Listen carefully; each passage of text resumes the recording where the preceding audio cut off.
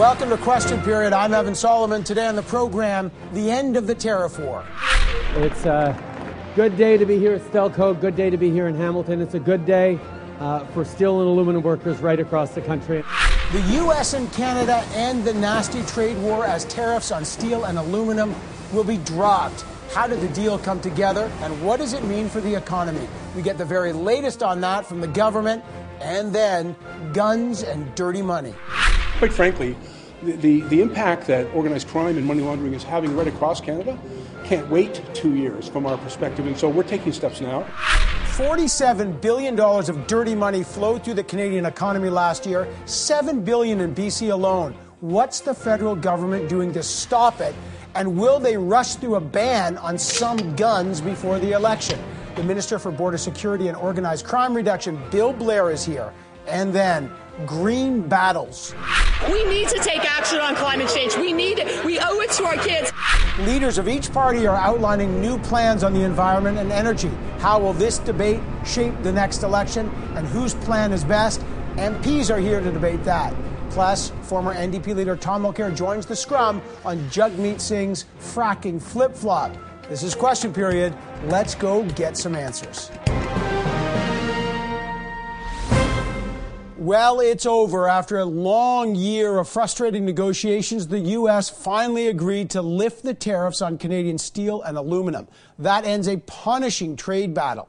How did the deal finally get done? Are there any strings attached? Will this now pave the way for the new NAFTA trade agreement to be finally ratified? To find out, we are now joined by Canada's ambassador to the United States, who is instrumental in this deal, David McNaughton. And Ambassador McNaughton, it's been a heck of a long process. First of all, how do you feel about the breakthrough? And pull back the curtain for us. How did this finally happen?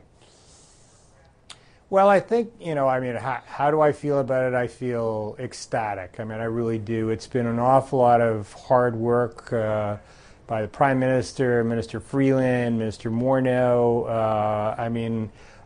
our dedicated public servants, and, private sector and the unions and all of the people who've supported us right across the country. This has been an enormous effort, and, to be able to see those tariffs lifted, and also that this, I think, will give real impetus to getting the new NAFTA deal through, both here in the United States and obviously, we can now move ahead in Canada, and they will move ahead in Mexico. Ambassador, what was the moment, the breakthrough? Donald Trump, they justified these tariffs for so long. What was the breakthrough moment after a year? Well, I don't think there wasn't any single breakthrough moment. I think it was an accumulation of things that we were able to do. One of them was, I said to the Americans, I have been saying for the last 2 months, we will not be able to pass the USMCA legislation through Parliament with these tariffs still on. It's just not going to happen. I don't think they believed me. But I honestly believed it. I didn't think the government or Parliament would pass the legislation as long as this was around. And then we had an awful lot of support by people like Senator Grassley, Senator Roberts. We had people on both sides of the floor saying, you need to get these things out of the way. Ambassador, are there strings attached here? So I can sense there's great relief. These tariffs are gone, and there might be now the ratification process will unfold. But what about the geopolitical implications about China? The U.S. is engaged in a very nasty trade dispute and a tariff dispute with China right now. Clearly, the U.S. needs some friends, and they've got their old ally Canada back. But are there strings attached here? For example, the U.S. now says that they don't want any of their allies to deal with the Chinese telecom giant Huawei. And they want to prevent Huawei from being part of Canada's 5G, the next generation wireless. Is there going to be a tit for tat out? We scratched your back on tariffs now. Canada, say no to Huawei, say no to China. Is that in the cards? Well, I think that on the Huawei thing, on the 5G, we have experts who are analyzing that situation. from a national security point of view, and they will be giving advice and are giving advice to the government, and the government will make a decision based on the best evidence that we have. And but are the U.S. where that's going to end. But are the U.S. pressuring? I mean, I understand that answer. Well, but the question was, now in the U.S. going to say, okay, we did this deal on tariffs, buddy. Let's go now, Ambassador McNaughton. You tell your guys we want action against China. Take a harder line. Say no to Huawei. They've pressed our allies that they will not share more information with us, intelligence information, if we do accept Huawei. Is this now the first card in a forthcoming lobby effort for Canada to say no to Huawei? Well, the first thing that I say to anybody who talks to me about Huawei or talks to me about the Chinese, if they're in the United States, is I say to them, look, we have two innocent citizens who are being held in China at the present moment, effectively being held hostage. If you want to do something to help Canada, if you want to do something to deal with this situation, then help us get our citizens home. That is the focus of our discussions right now. And by the way, what are they saying to that? So what are they saying? Did the Prime Minister raise that? The Prime Minister's raised it several times. He's raised it with the President, with the Vice President. I've said to them, look, if these were two U.S. citizens in the kind of conditions that they are, would you be sitting down and having a trade negotiation with the people that are holding your citizens? And the answer is no. And my answer to that is, well, we are acting on your behalf. You asked us to extradite these to go through an extradition hearing for this person, and we're just following our laws and we're following our extradition treaty, and it's our citizens that are paying for it. You need to do something about it. And I think we finally got their attention on that. So I think is the U.S. hopefully asking, they will help us. Yeah, is the U.S. asking China, and they've got very strained negotiations with China. Do you know if they've said to China, we want to make a deal, but release the two Canadians? They've been held, as you say, under brutal conditions for at least 6 months.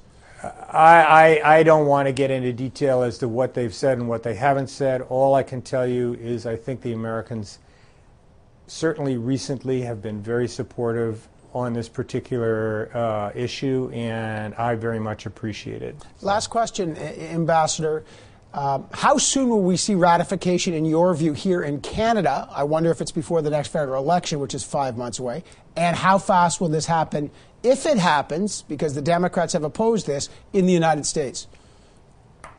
Well, I don't know what the government's intention is in terms of the legislation, but I imagine that it will be introduced in the House of Commons very, very shortly. I know the House isn't sitting next week, but I expect that we will introduce the legislation soon. I've been saying for the last 2 months, if we get this 232 thing resolved, my view is that this Congress will pass the USMCA legislation, the NAFTA 2, CUSMA, whatever you want to call it, before the end of the summer session at the end of July. I actually believe it's going to happen. I've spent a lot of time on the Hill talking to people, including a lot of Democrats, and I think this tariff resolution is going to give the impetus to get this deal done. And I'm extraordinarily pleased that this has happened. Ambassador, just out of interest, would you be concerned if Conservatives win the next election in October, that they would want to make changes to the deal the way the Democrats, when they took control of the House, have wanted to make changes to the new NAFTA negotiation? Would you be concerned about that if there's a new government here in Canada? You know, as a nonpartisan public servant, I don't think it's appropriate for me to comment on Canadian politics. But, you know, good question. All right, I got to leave it there, Ambassador. I'm sure you've got a lot of relief, a lot of relief for you after a lot of hard work, sir. Thank you so much for joining us. That is our ambassador in the United States in Washington, Ambassador David McNaughton. And that's a victory lap you don't get very often in politics. Climate and energy policies are set to shape the next election. The Conservative leader just announced his promise to build an energy corridor. Check this out. We could have a single corridor, planned up front and in full consultation with the provinces and with Indigenous Canadians who would share in the prosperity that it would provide. Meantime, the NDP leader, Jagmeet Singh, has flipped his position, I think, on a pipeline project, saying he now opposes fracking. Look at this. I support that they've done good consultations. I do not believe fracking is the future for Canada. Also, the Greens are calling for deeper cuts on carbon emissions, and the Liberals are wanting to force a vote on a climate emergency. Here's the climate minister. We need a serious conversation about whether all parliamentarians are committed to tackling climate change. So, whose plan is best in all this? Let's bring in MPs to debate it. Mark Miller is a Liberal MP for Quebec. He joins us in studio. Lisa Raitt is the Deputy Conservative leader. She is in Toronto. And the NDP MP Tracy Ramsey joins us from Windsor. Great to have all of you here. I got to start with you, Tracy Ramsey. So we've had these clips on our show in January. Your party leader, Jagmeet Singh, was explicit. I support this liquefied natural gas 40 billion pipeline in British Columbia. It has the support of the NDP government, the elected First Nations leader. Now suddenly he says he's against fracking, which is the whole point of the pipeline. So just yes or no, does your leader and your party support that pipeline? Well, Evan, that pipeline is going through. That project has already been approved. From the federal level, there's nothing we can do at this point to stop that. And so we recognize that BC has an ambitious climate plan. Are we happy with the fracking? No. New Democrats are very, very worried and concerned about fracking. But our focus is on transition.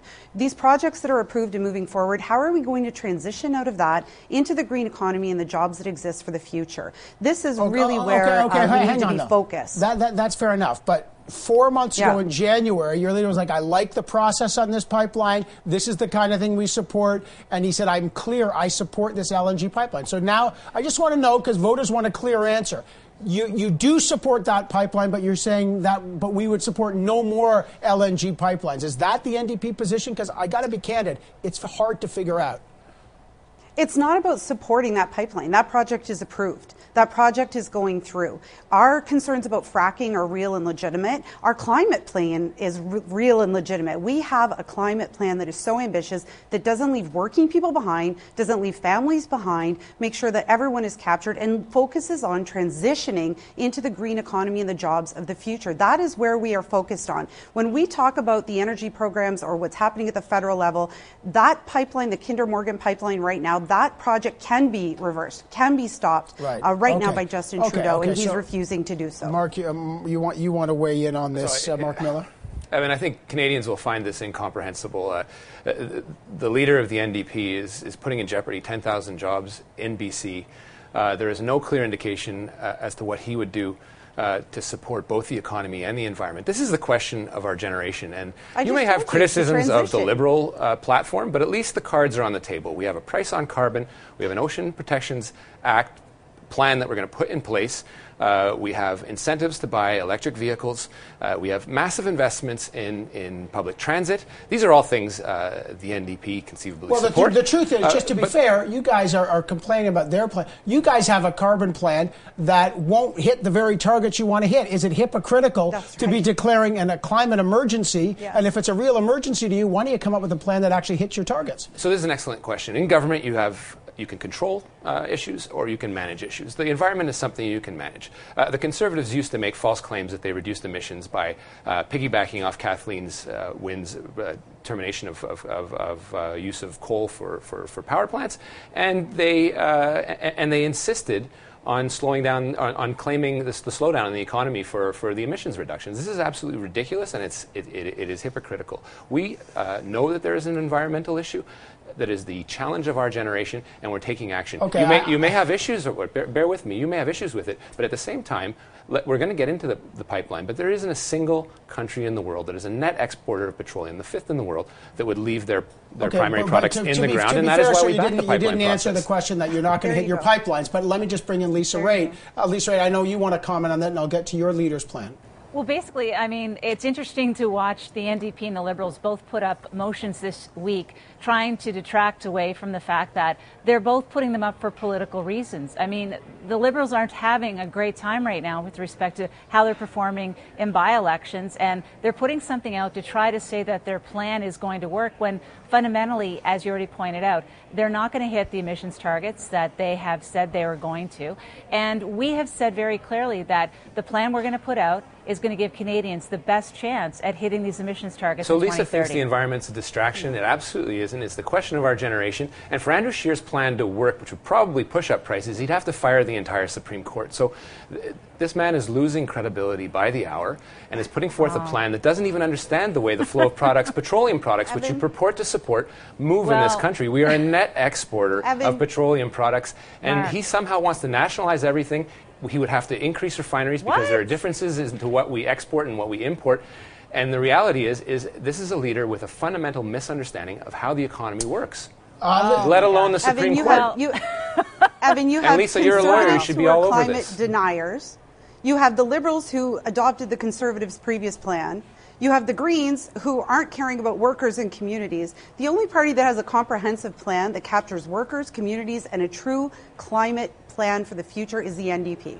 All right, well, hang on. Let me come back to Lisa Raitt because and I know you want to respond to Mark as well, but Andrew Scheer did come out today with a plan on energy. And these two, the environment and energy are deeply linked. He plans to build an energy corridor for things like pipelines. But there's no price attached to this, and it sounds maybe like a good idea, but what do you tell Quebec, the Quebec Premier, who explicitly says, I don't want a pipeline, the Energy East or any other? What do you tell Indigenous groups on that? How is he going to make this happen? Is it pie in the sky? No, it's not pie in the sky. And what it's showing is that we understand and recognize that in order to get pipelines built or corridors for transmission lines to be built in this country, we have to start from the very beginning. And Andrew is very clear, my leader is very clear, in that we would bring the provinces and Indigenous peoples to the table at the very beginning, so that we have the conversation about the most appropriate place for the corridor to go through. But everyone has to recognize, first and foremost, that we do need to move our energy and we do have to build pipelines. But let's find a place together where it's going to happen.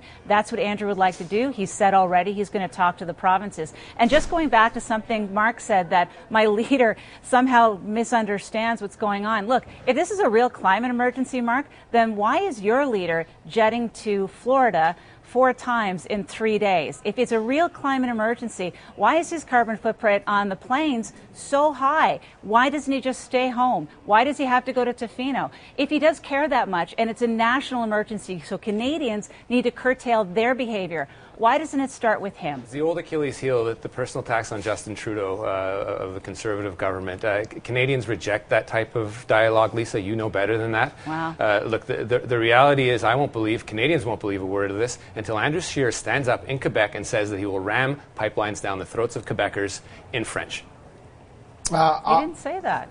We're talking about energy corridors, Mark. Well, he won't quite say frankly, it. I don't think not it's even an not in attack French, to know. which is where he'll have a huge arguing over who is going to extract more when we should be talking about our future. All right. Well, energy and climate look to be some of the key issues in the coming election. 5 months away. Mark Miller, Lisa Raitt, and Tracy Ramsey. Everyone's pulling out their energy and their climate policies. Canadians will decide. Thanks, all of you. I really appreciate it. All right, coming up, what's the government doing to stem the flow of $47 billion that's being washed through the Canadian economy, the money laundering problem? Bill Blair, the Minister for Organized Crime Reduction, joins us next to talk about that and a potential ban on some kind of guns. We'll find out. Stay right here with Question Period.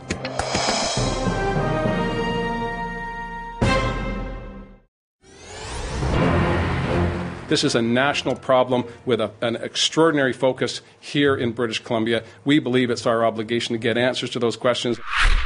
The number is staggering, $47 billion of dirty money being washed through the Canadian economy, according to a report released by the BC government. BC Premier John Horgan has now launched a public inquiry into how this massive problem is affecting the economy, the housing market, and is contributing to the opioid crisis. Will it get any answer?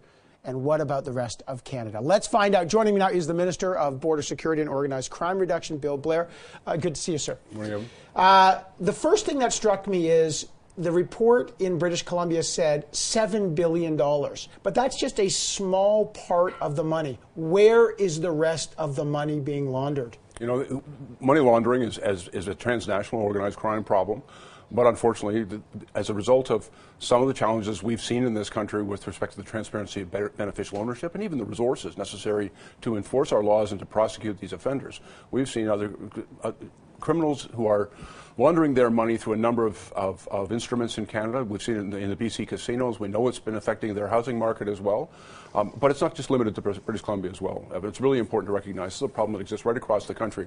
That's exactly why we've taken some very significant steps. The Prime Minister gave me responsibility to bring forward new regulations, to develop new resources, and to develop better coordination of the intelligence gathering, the enforcement, and the prosecution of these offenders. I guess my question is, why is it taking so long? BC is having this public inquiry because they say, look, we're desperate here. It is, and so again, we still haven't got the answer. If $7 billion has been come to light in British Columbia, where's the other $34 billion? Where's it coming from? Is it in Ontario? Is it in Quebec? Do you know, as the minister? Well, and one of the things that was clearly identified in British Columbia is that it's difficult to determine the exact scope and scale of the problem of money laundering, but I'm not disputing the impact that it's having on the Canadian economy and on our financial instruments, and even on the affordability of things that we need in our lives, such as decent housing. And so it's something that we are absolutely committed to dealing with. And I'll tell you, starting several years ago, as a result of some budget pressures, the RCMP closed down their money laundering investigative units, their proceeds of crime units in British Columbia, and they have not had adequate resources to deal with that. Are you blaming the Harper government for a $40 billion money laundering problem? No, absolutely. Let me be really clear. What I'm concerned about is how do we deal with it now? How do we fix the problem now? Like I've got a pretty good sense of how we got here because I've been involved in those investigations for decades. But I know the scope of the problem. I'm working very closely with Peter German. I've had several meetings with David Eby, the Attorney General in British Columbia. We're working to make sure that the RCMP have the resources they need. We make sure that they're having the new regulatory authauthorities they need to conduct investigations. And I get that. And you're going to list off the money, the $164 million in the new budget. I understand. We're going to fix it. I understand that. But it's $47 billion, Bill Blair. That is a problem. My question is, where's the money coming from? Somebody's trying to, the average person is saying, how the hell did it get out of control? Were we blindfolding here? No, absolutely not. But as a result of digital currencies, cryptocurrencies that are out there, the international financial instruments have been evolving and moving ahead rapidly, and it's important that we keep up. And we've got to make sure that we're adequately resourcing law enforcement. We've also experienced some difficulties in prosecuting offenders. There was a great investigation done in British Columbia. It's called ePirate, and they were not able to proceed with that prosecution. And we've looked at why that investigation and prosecution did not succeed, and we're bringing in changes to the law so that we're creating an offense, for example, of recklessness, so that those corporations who are wantonly reckless over the source of those monies are now going to be able to be held to account. So we're creating new authorities, new resources, and we're getting in front of this. I will tell you that much of this money comes from transnational organized crime groups that are involved in the production and trafficking of drugs like fentanyl. It's killing thousands of Canadians each year. They've been involved in a number of different significant, impactful, organized criminal activities that they do it for money. Okay. And they've got to clean that money, and they have been cleaning some of that money in Canada, and we're going to stop it. In the BC report, a lot of the money in the real estate, they say, is coming from China. People are buying houses. They want to make an act so you cannot buy a house with a numbered company, right? The Transparency Act. That should be national as far as I'm concerned. But a lot of the money's coming from the U.S. What are you doing in the United States to stop the dirty money flowing into our country and using Canada basically as an international money laundering facility? The relationship that we have with U.S. law enforcement, again, I've been part of that for decades, is very, very close. The cooperation between ourselves, the U.S., and all of our Five Eyes partners in the sharing of this information. But even within our own country, we've got to have greater coordination. It's one of the reasons we're establishing a coordination center here in Ottawa, bringing in representatives internationally, but also from all of our national enforcement agencies that collect information, gather intelligence, analyze their data, and share it and coordinate it so that we can be more effective in our response. Minister, I want to talk about guns. You had the report. You were on this program. We talked about the report. You had 134,000 responses on this. I've been waiting. The Prime Minister was with the leader of New Zealand, the Prime Minister of New Zealand, the leader he says he admires most in the world. She just took actions in the wake of the massacre in New Zealand on guns, on assault weapons. She doesn't understand why other countries haven't done it. You've done the study now. Canada, we've had a massacre at a mosque. We've had police officers gunned down in places like Marithorpe. Are you going to act? Will there be a gun ban? Evan, I can tell you. There are weapons that are designed solely to kill people. Their whole intent and purpose is to be efficient in the killing of people. And we've seen in mass murders in Canada and around the world that those weapons have been used for that purpose because they are efficient killing machines. I feel very strongly that there's no place for those weapons in Canadian society. You know, I've done a very exhaustive review of this issue and traveled and spoke to people right across the country. I will tell you, I believe there's an overwhelming consensus in this country that public safety is important, that we deserve to be safe in our communities and in our places of worship, and those weapons, which have been used to kill so many people, have no place in our society. Okay, so let's talk how you do it. The government could implement this. There's only a couple weeks left in the House, but you could do an order in council over the summer. You could do an assault weapons ban. Are you, as the minister, pushing the Prime Minister to get this done? It's something that your government believes in. The Prime Minister is with the leader of New Zealand. He says Canada's back. This would be an opportunity. Are you pushing to get this done? I can tell you that for me, there is no greater responsibility than the safety of our communities and safety of our kids. And I believe there's no place for those particular weapons in our society. I've made my view very, very clearly known. And I believe it's a view shared by my government and a view shared by most Canadians. Okay, so I just want to make sure I got this right. You're not ruling out an order in council to institute some kind of gun ban, some kind of weapon ban over the summer. You would not rule that out. Yeah, I want to be really clear. There is no measure that I think we can rule out that will legitimately contribute to greater safety for our citizens. And you would like it to I mean, look, I know you're a cop for 40 years. You would support this. I've seen the devastating impact that those weapons can have on our communities. We saw a military-style weapon used at the mosque in Quebec. We also saw it slaughtering, children in Sandy Hook. They've been used to kill police officers in the line of duty. Those weapons, I think, represent an unacceptable risk to Canadians, and I've worked most of my life to keep Canadians safe. And so I believe very strongly that there is more that we must do. So if there's no order in council this summer, which is possible, could be in the election platform. Bill Blair would want that. Bill Blair wants Canadians to be safe. So does my Prime Minister. So does my government. I got to leave it there. Minister, thank you, sir. Thank you. Appreciate it. All right, coming up, NDP leader Jagmeet Singh revealed big parts of his climate change plan, but will a big flip-flop on fracking in a pipeline hurt his credibility? The Scrum is up next with special guest, the former NDP leader, Tom Mulcair. Stay right here with Question Period.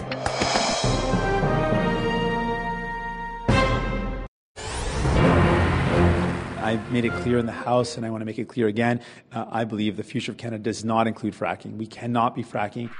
So 1 week after losing a by-election to the Green Party in BC, the NDP is now stepping up its climate change policy. NDP leader Jagmeet Singh says the party would cancel not only the Trans Mountain pipeline expansion, but make more ambitious cuts to greenhouse gas emissions and end fracking. But Singh said on this very program back in January that he actually supports a very big fracking project in British Columbia, the liquefied natural gas pipeline. Check it out. Yeah, I've already mentioned my support for this project, given the fact that they've done consultation in a very meaningful way.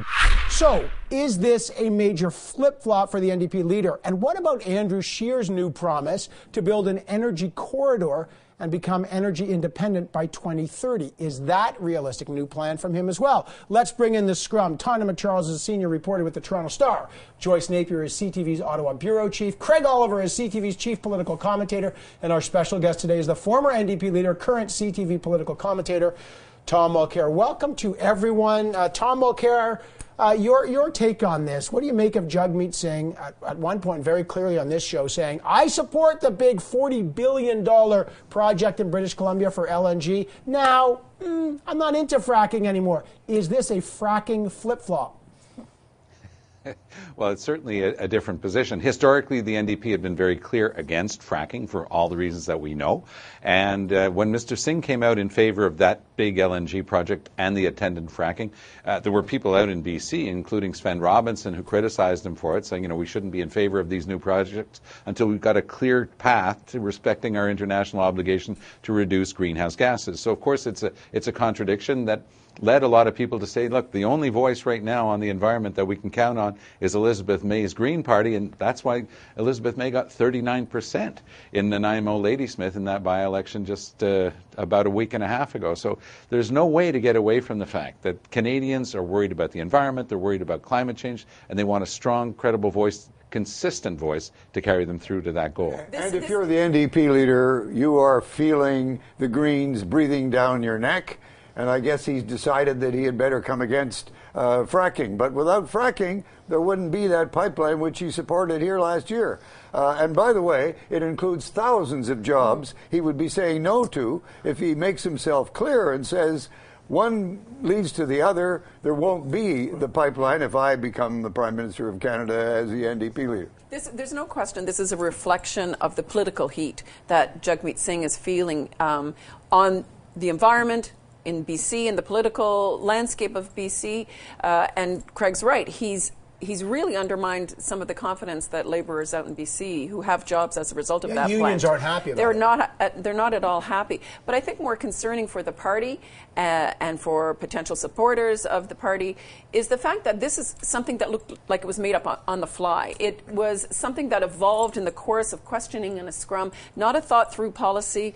And so I think that speaks more to Mr. Singh's sort of readiness to confront these issues on the campaign trail. I think maybe somebody should give him, a policy book or something, or he should do his homework, because I think people out there are going to get pretty confused pretty fast. Was this not already a done deal? And if it was a done deal and he was for it, his flip-flop now is it's indicative of where everybody is at, and perhaps the conversation on the environment should go elsewhere.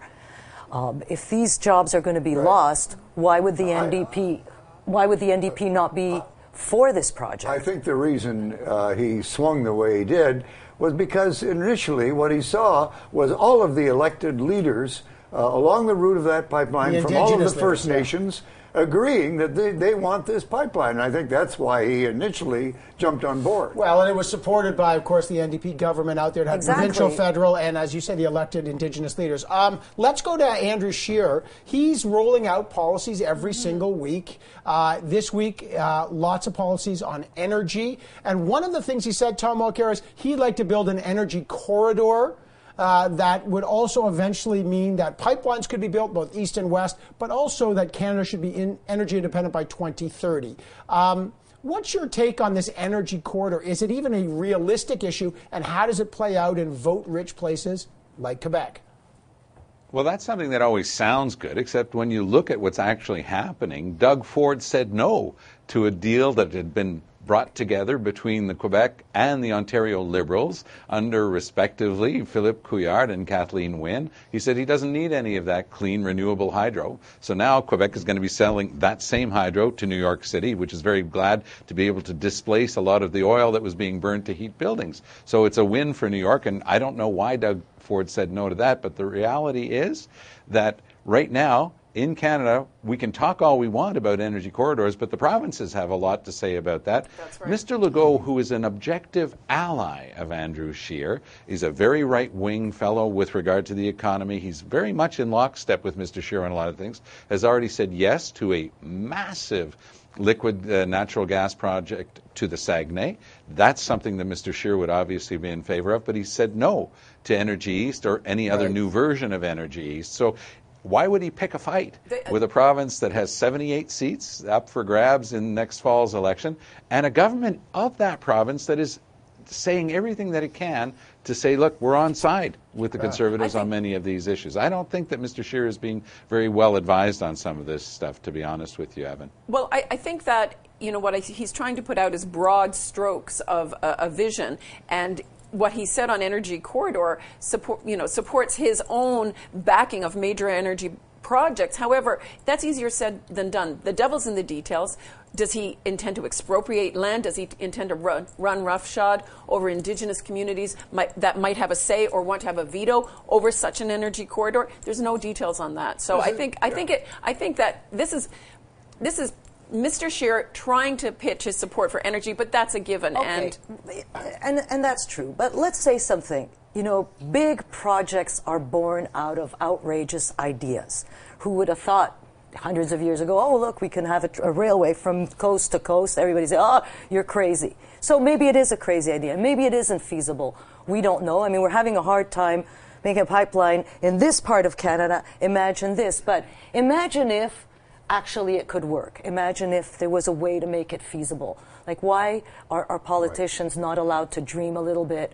That's what we want from them. So go for it. Let's go for big projects, and then let's kill them because we're Canadian. We love to kill our projects. He's setting out a vision. He's got a vision with no money, no details yet, but it's a vision. But it's a vision. In other words, it's a vision. this is a pie-in-the-sky pipeline. No, it's a pipe dream and all that, but maybe not. Never maybe not. So what do you make of it, Craig? Well, how else is it going to resolve the usual issues with all the First Nations, dozens and dozens of them along the route? Is it going to be next to a highway? If it isn't next to a highway, then he's going to have to build a new Trans-Canada highway. We love to do this in Canada. We love to shoot down big ideas. Why? Why do we want to just shoot it down? Why do we think it's impossible? Can't we dream a little bit? I got a minute here. So yes, of course. I've got a minute. So we're 5 months from a federal election. How, Tanya, real quick, how important will these issues of the energy and the environment, these policies that everybody's rolling out, debates on energy, climate emergencies, how much will these shape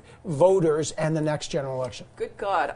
If you listen to the Conservatives, it's going to be key, but they're pitching it as an economic argument. I still think pocketbook issues are the big ones. Yeah. And Tom, real quick, pocketbook issues, when you talk about climate, there's the general issue, and then there's the price of gas. Look at New Brunswick, look at BC, look at Ontario. Is that going to be a key shaper of this election? No question that the price of gas moves more votes than any concern about climate change, but there is a core voter, there's a core electorate of about 20-25% of Canadians who will change their vote to a party that they believe will act on climate change. We saw it on Vancouver Island just last week. We know that Elizabeth May's Green Party is on the march. They got 12%, for heaven's sakes, in my old riding of Outremont. Unheard of here in Quebec for the Green Party. But it shows, Evan, that there's a real concern about climate change in Canada. People are willing to change their votes based on that. Mr. Trudeau's Liberals have talked a good game. Catherine McKenna is a great spokesperson, but they just simply haven't delivered. They haven't gotten the job done. So people are looking to have a situation like the one that exists in BC, where the Greens hold the balance of power, have held the government's feet to the fire, and they've been delivering on climate change and on the environment generally. All right. Well, we'll find out. Thanks so much. Got to leave it there. Tom Mulcair, thanks so much. The rest of the scrum will stay with us because coming up, the U.S. and Canada reach a deal to end steel and aluminum tariffs. What does this mean for the economy and for the next election? To talk about that and the impact of the Mark Norman case, which is still going on. The scrum is back. Our special guest will be the former finance minister, John Manley. Stay right here with Question Period.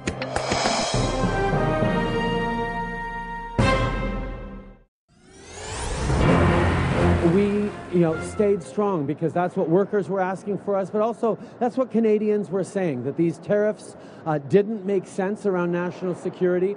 They were hurting Canadian consumers, Canadian workers, and American consumers.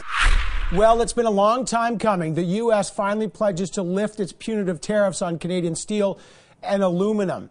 Is this a big win for the government? Hard not to see it that way, but it's still reeling from so many controversies. For example, was the government right to shut down the investigation into the case of Vice Admiral Norman? The Conservatives and the NDP want a public inquiry into that. Let's bring back the scrum, and we'll talk about all that. Tanya McCharles, Joyce Napier, Craig Oliver, and our special guest this round is the former finance minister, John Manley. All right, John Manley, let's start talking about this. The big picture, the kind of raw politics, the end of this tariff war, these punitive tariffs against Canada's steel and aluminum.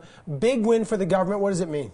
Oh, I think it's a very big win for the government. Many critics were saying they should never have agreed to the USMCA, the new NAFTA, without getting these steel and aluminum tariffs removed. So it's lingered on. They threatened not to ratify the USMCA unless they had them removed. And it's been a lingering and very annoying grievance between Canada and the U.S. And other critics are saying, why on earth did you ever arrest that woman from Huawei if you can't even get these tariffs removed? Look at what the Chinese are doing to us. Are we not getting anything for having done that for the United States? So this takes a big burden, I think, off the back of the government. The foreign minister and the prime minister have said how many times that these tariffs are illegal and should be removed. And I'm told that the prime minister pretty much told the president in a conversation earlier in the week that Canada just simply cannot sign or ratify the new NAFTA with these tariffs, illegal tariffs hanging there, which is what the foreign minister has been saying all along. And I think the Americans need a friend because they're into a major geopolitical struggle with China over the future of the global economy. And I think China actually did play a role in this. I mean, Mr. Manley alluded to it, but I think that Canada was able to show to the U.S. and say, look, we're taking a hit for you in our relationship with China, and our citizens are paying a price. How can you say we're not an ally of yours? How can you say we're a threat in any way to your national security? Get rid of these tariffs or there's no deal. So it seems to have played a role. Maybe also the fact that the president needed a win in the U.S. And he would not have gotten it through Congress had he kept these 232 tariffs on steel and aluminum. So, they didn't do it out of friendship. They're very pragmatic and bloody-minded people. He wants this to go through Congress, and if he gets it through Congress, it is by lifting these tariffs. And no matter how many favors we've done to the Americans, I will never believe that this is out of friendship. This is just out of a pragmatic calculation from this White House. John Manley, you're that's laughing about that. Right, Go because ahead. one thing we need to know, and Canadians need to understand, is America first means not North America. America first means the United States of America. It's here to stay. I'm telling you, whether Trump is reelected or not, that attitude is there to stay. We need to be very careful looking after our own interests because they're not going to do things for us because we're nice or, because we let them win the Stanley Cup every year. We've got to look after ourselves. But if the United States hopes to win the struggle for the 21st century economy with China, they need allies. And they need allies in the West. And they're reaching out to allies in the case of Huawei. And one of the things that Canada is giving back, I'm almost certain, is we're going to agree to ban Huawei. The Americans are using Huawei as a top enemies list in terms of this economic struggle. That's the start. It's all about global technology and who is a leader in it. And just the context of that, of course, in the last week, the U.S. has said that they do not want to have Huawei, the Chinese telecom company, as part of their next generation wireless, the so-called 5G. And there's great pressure, Tonda, on Canada to follow suit. That's where the extradition case of Meng Wanzhou plays out. And, Craig's point is that, in this massive trade war between the U.S. and China, does this, it's a favor to Canada maybe, does it drag us in the middle as another pawn between the Chinese and the United States? Look, I don't know. Craig seems to think that Canada is going to do the U.S. bidding on this. The Prime Minister insists it's not a political decision. He's going to listen to the security agencies.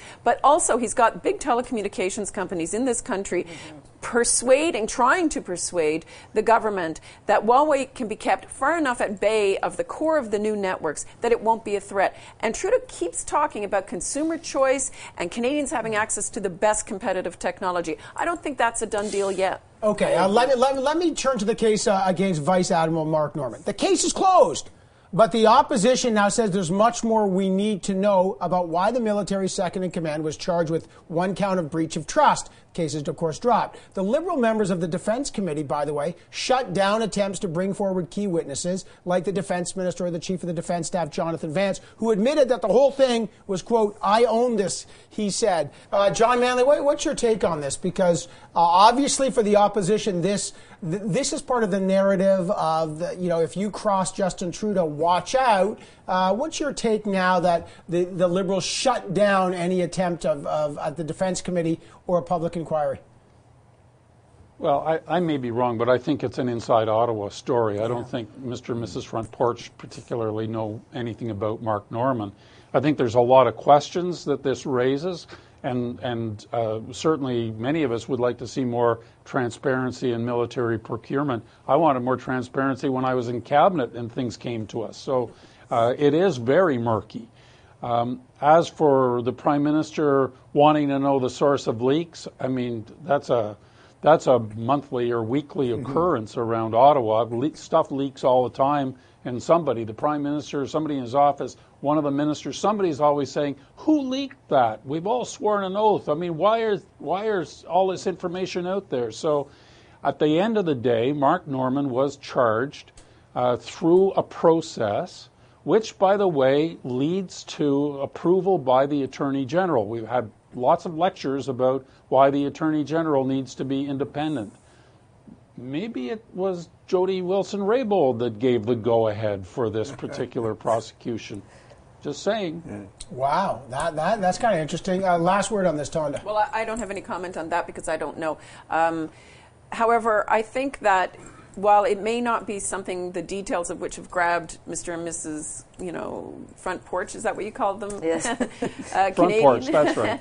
I think that there's a downside here, a downside political risk for the Liberals, because it allows the Conservatives and their other political rivals to still paint them as doing favors for their friends in the justice system and punishing their enemies. I think that narrative is something that politically they're trying to capitalize on.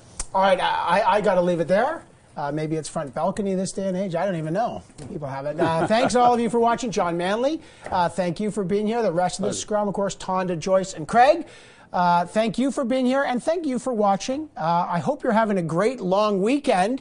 We sure are, and we will be back here in 7 short days. Take good care.